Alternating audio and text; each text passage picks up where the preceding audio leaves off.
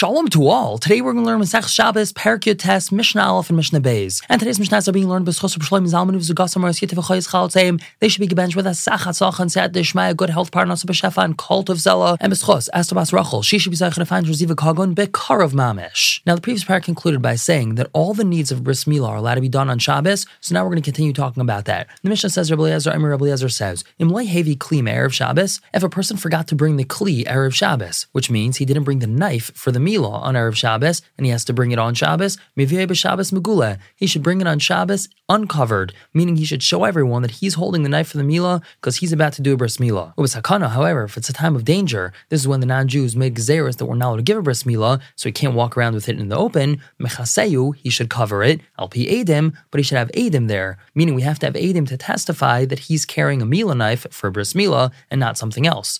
Rabbi Eliezer also says, Karsim eitzim lasis pechamim v'lasis kli barzel. A person can cut wood on Shabbos in order to make coals and in order to make an iron kli, which means in order to make a knife for the Milah. In short, Rabbi Eliezer holds he's allowed to do anything that's necessary for the bris Milah, even if it fits under the category of machshirei milah, something which is really just a preparatory thing for the bris milah itself. Not only is the bris milah itself allowed to be done, even the machshirim, the preparations, are allowed to be done on Shabbos, even though there's a chilul Shabbos. However, now we have a machlokes. Klal Amar Rabbi Kiva. Rabbi Kiva says a rule. Kol malacha she'efshar la'asosem erev Shabbos. Any malacha that he was able to do erev Shabbos, such as making the knife or bringing the knife from somewhere, eino doichas Shabbos, that's not doichas Shabbos. V'she'efshar la'asosem erev Shabbos. But if he's not able to do it erev Shabbos, for example, the Milah itself, he can't do the Milah erev Shabbos because the 8th day is on Shabbos, so doichas Shabbos, then it's doichas Shabbos. And we paskin like Rabbi Kiva. Moving on to Mishnah Beis, continuing to talk about what parts of Milah are doichas Shabbos.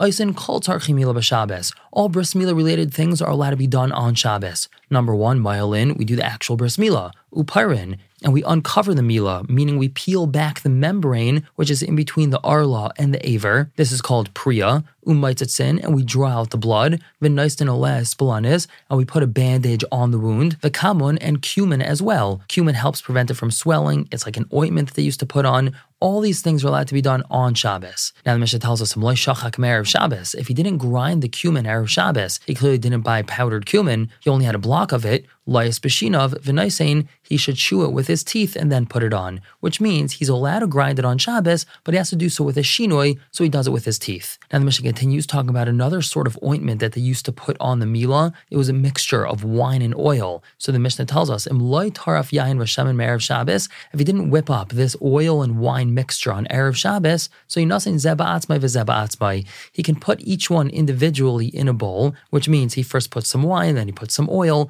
and if it gets mixed together enough, then okay, he can use that as an ointment, but he's not allowed to actually beat it together on Shabbos. Now another thing they used to do for Milah is they would put some sort of special bandage on the Milah, which helped the skin stay back and prevent the skin from slipping into the original place that it was in. Now this is called a chaluk, which literally means a shirt. So the Mishnah says, no making a brand new chaluk for the Milah on Shabbos, because that's considered tikkun kli. But he could take a cloth and wrap a cloth around the Milah, which more or less accomplishes the same thing as this chaluk. If he didn't bring a cloth from Erev Shabbos, so he's allowed to bring the cloth from somewhere else. He could wrap it on his finger and bring it. Again, this is a shinoi. This is a different way of bringing it than usual. He's not putting it in his hand. He's wrapping it around his finger. And he's even allowed to bring it from another chatzer into this one, even though there's no erev in between these two chatzeros. He just has to make sure not to bring it from Rosh Hashanah. We're going to stop here for the day, pick up tomorrow with Mishnah Gimel and Daled, continuing to talk about certain Milah-related things that we're allowed to do on Shabbos. For now, everyone should have a wonderful day.